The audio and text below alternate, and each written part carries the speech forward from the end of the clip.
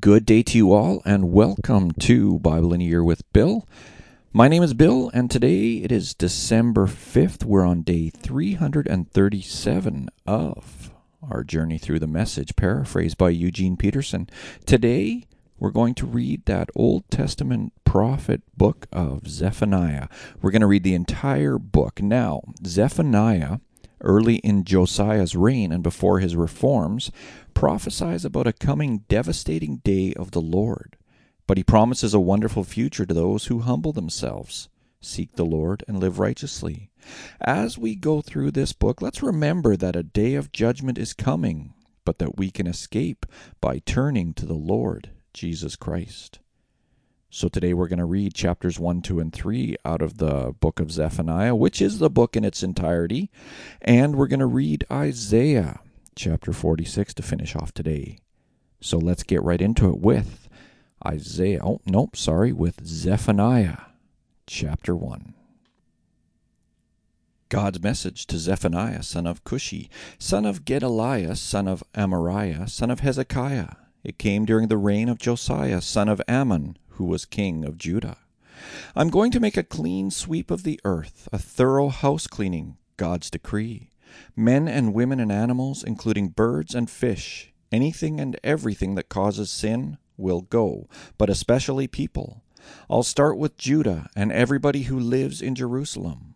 I'll sweep the place clean of every trace of the sex and religion Baal shrines and their priests. I'll get rid of the people who sneak up to their rooftops at night to worship the star gods and goddesses. Also those who continue to worship God, but cover their bases by worshiping other king gods as well. Not to mention those who've dumped God altogether, no longer giving him a thought or offering a prayer.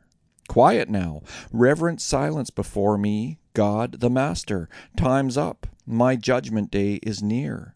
The holy day is all set, the invited guests made holy. On the holy day, God's judgment day, I will punish the leaders and the royal sons. I will punish those who dress up like foreign priests and priestesses, who introduce pagan prayers and practices. And I'll punish all who import pagan superstitions that turn holy places into hellholes. Judgment Day, God's decree, cries of panic from the city's fish gate, cries of terror from the city's second quarter, sounds of great crashing from the hills. Wail, you shopkeepers on Market Street. Money-making has had its day. The God money is dead. On Judgment Day, I'll search through every closet and alley in Jerusalem. I'll find and punish those who are sitting it out, fat and lazy, amusing themselves and taking it easy, who think God doesn't do anything good or bad. He isn't involved, so neither are we. But just wait, they'll lose everything they have, money and house and land. They'll build a house and never move in. They'll plant vineyards and never taste the wine. The great judgment day of God is almost here. It's countdown time. 7, 6, 5, 4. Bitter and noisy cries on my judgment day. Even strong men screaming for help.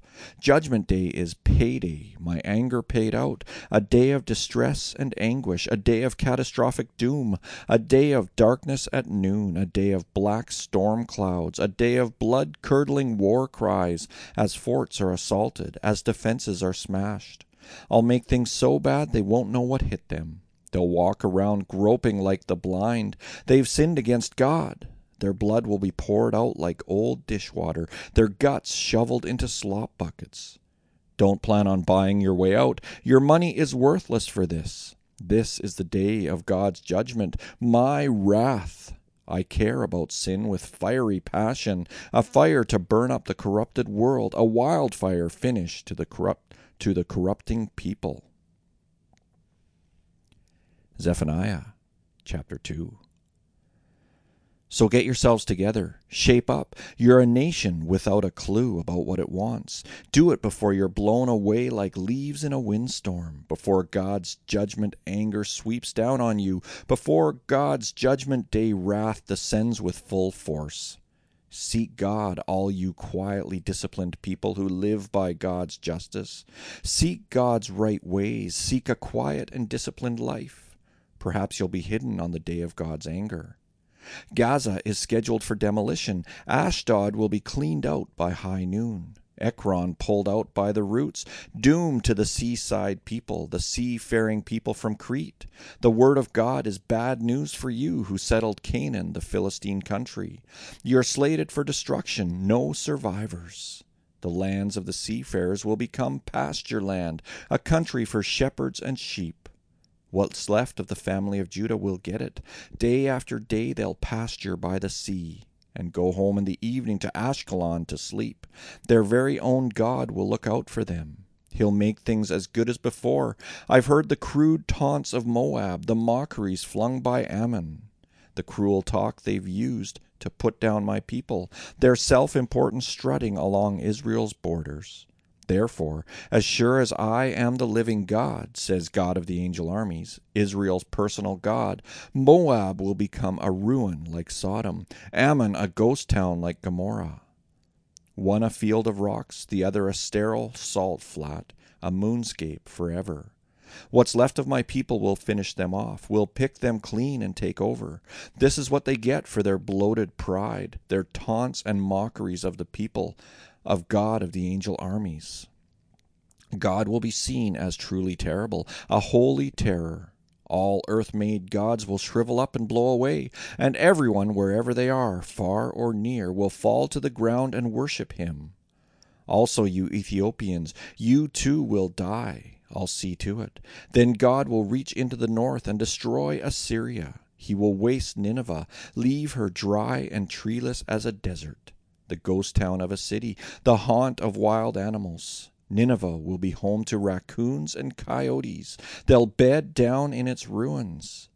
Owls will hoot in the windows, ravens will croak in the doorways. All that fancy woodwork now a perch for birds. Can this be the famous fun city that had it made, that boasted, I'm the #1 city, I'm king of the mountain? So why is the place deserted, a lair for wild animals? Passer-by hardly give it a look, they dismiss it with a gesture. Zephaniah chapter 3. Doom to the rebellious city, the home of oppressors, sewer city, the city that wouldn't take advice, wouldn't accept correction, wouldn't trust God, wouldn't even get close to her own God. Her very own leaders are rapacious lions, her judges are rapacious timber wolves, out every morning prowling for a fresh kill. Her prophets are out for what they can get, they're opportunists. You can't trust them. Her priests desecrate the sanctuary. They use God's law as a weapon to maim and kill souls. Yet God remains righteous in her midst, untouched by the evil. He stays at it day after day, meting out justice. At evening he's still at it, strong as ever. But evil men and women without conscience and without shame persist in evil. So I cut off the godless nations. I knocked down their defense posts, filled her roads with rubble, so no one could get through. Her cities were bombed out ruins, unlivable and unlived in.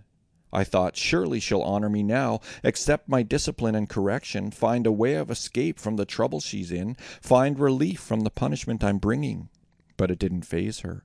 Bright and early she was up at it again, doing the same old things. Well, if that's what you want, stick around, God's decree. Your day in court is coming. But remember, I'll be there to bring evidence. I'll bring all the nations to the courtroom, round up all the kingdoms, and let them feel the brunt of my anger, my raging wrath. My zeal is a fire that will purge and purify the earth. In the end, I will turn things around for the people. I'll give them a language undistorted, unpolluted, words to address God in worship, and, united, to serve me with their shoulders to the wheel. They'll come from beyond the Ethiopian rivers. They'll come praying. All my scattered, exiled people will come home with offerings for worship. You'll no longer have to be ashamed of all those acts of rebellion. I'll have gotten rid of your arrogant leaders. No more pious strutting on my holy hill. I'll leave a core of people among you who are poor in spirit. What's left of Israel that's really Israel. They'll make their home in God. This core holy people will not do wrong. They won't lie, won't use words to flatter or seduce. content with who they are and where they are. Unanxious, they'll live at peace. So sing, daughter Zion. Raise the rafters, Israel. Daughter Jerusalem, be happy. Celebrate. God has reversed his judgments against you and sent your enemies off chasing their tails. From now on, God is Israel's king, in charge at the center. There's nothing to fear from evil ever again. Jerusalem will be told, don't be afraid. Dear Zion, don't despair. Your God is present among you, a strong warrior there to save you. Happy to have you back, he'll calm you with his love and delight you with his songs. The accumulated sorrows of your exile will dissipate. I, your God, will get rid of them for you. You've carried those burdens long enough. At the same time, I'll get rid of all those who've made your life miserable. I'll heal the maimed. I'll bring home the homeless. In the very countries where they were hated, they will be venerated. On Judgment Day, I'll bring you back home, a great family gathering. You'll be famous and honored all over the world. You'll see it with your own eyes, all those painful partings turned into reunions. God's promise. Isaiah chapter 46. The god Bel falls down, god Nebo slumps. The no-god hunks of wood are loaded on mules and have to be hauled off, wearing out the poor mules. Dead weight, burdens who can't bear burdens, hauled off to captivity. Listen to me, family of Jacob, everyone that's left of the family of Israel. I've been carrying you on my back from the day you were born, and I'll keep on carrying you when you're old. I'll be there bearing you when you're old and gray. I've done it and will keep on doing it, carrying you on my back, saving you. So to whom will you compare me, the incomparable? Can you picture me without reducing me? People with a lot of money hire craftsmen to make them gods. The artisan delivers the god, and they kneel and worship it. They carry it around in holy parades, then take it home and put it on a shelf. And there it sits, day in and day out. A dependable god, always right where you put it. Say anything you want to it, it never talks back. Of course, it never does anything either. Think about this. Wrap your minds around it. This is serious business, rebels. Take it to heart. Remember your history, your long and rich history. I am God, the only God you've had or ever will have. Incomparable, irreplaceable, from the very beginning, telling you what the ending will be. All along letting you in on what is going to happen, assuring you I'm in this for the long haul. I'll do exactly what I set out to do. Calling that eagle, Cyrus, out of the east, I'm from a far country, the man I chose to help me. I've said it, and I'll most certainly do it. I've planned it, so it's as good as done. Now listen to me. You're a hard-headed bunch and hard to help. I'm ready to help you right now. Deliverance is not a long-range plan. Salvation isn't on hold. I'm putting salvation to work in Zion now, and glory in Israel. So, Lord God, the only God we've ever had or ever will have, the incomparable, irreplaceable God, we pray that you would bless this reading today. Thank you so much for this reading, and thank you, my friends, for joining me here today on Bible in a Year with Bill on day 337, December 5th. We're almost to the new year. Thank you for joining me, and I will see you tomorrow.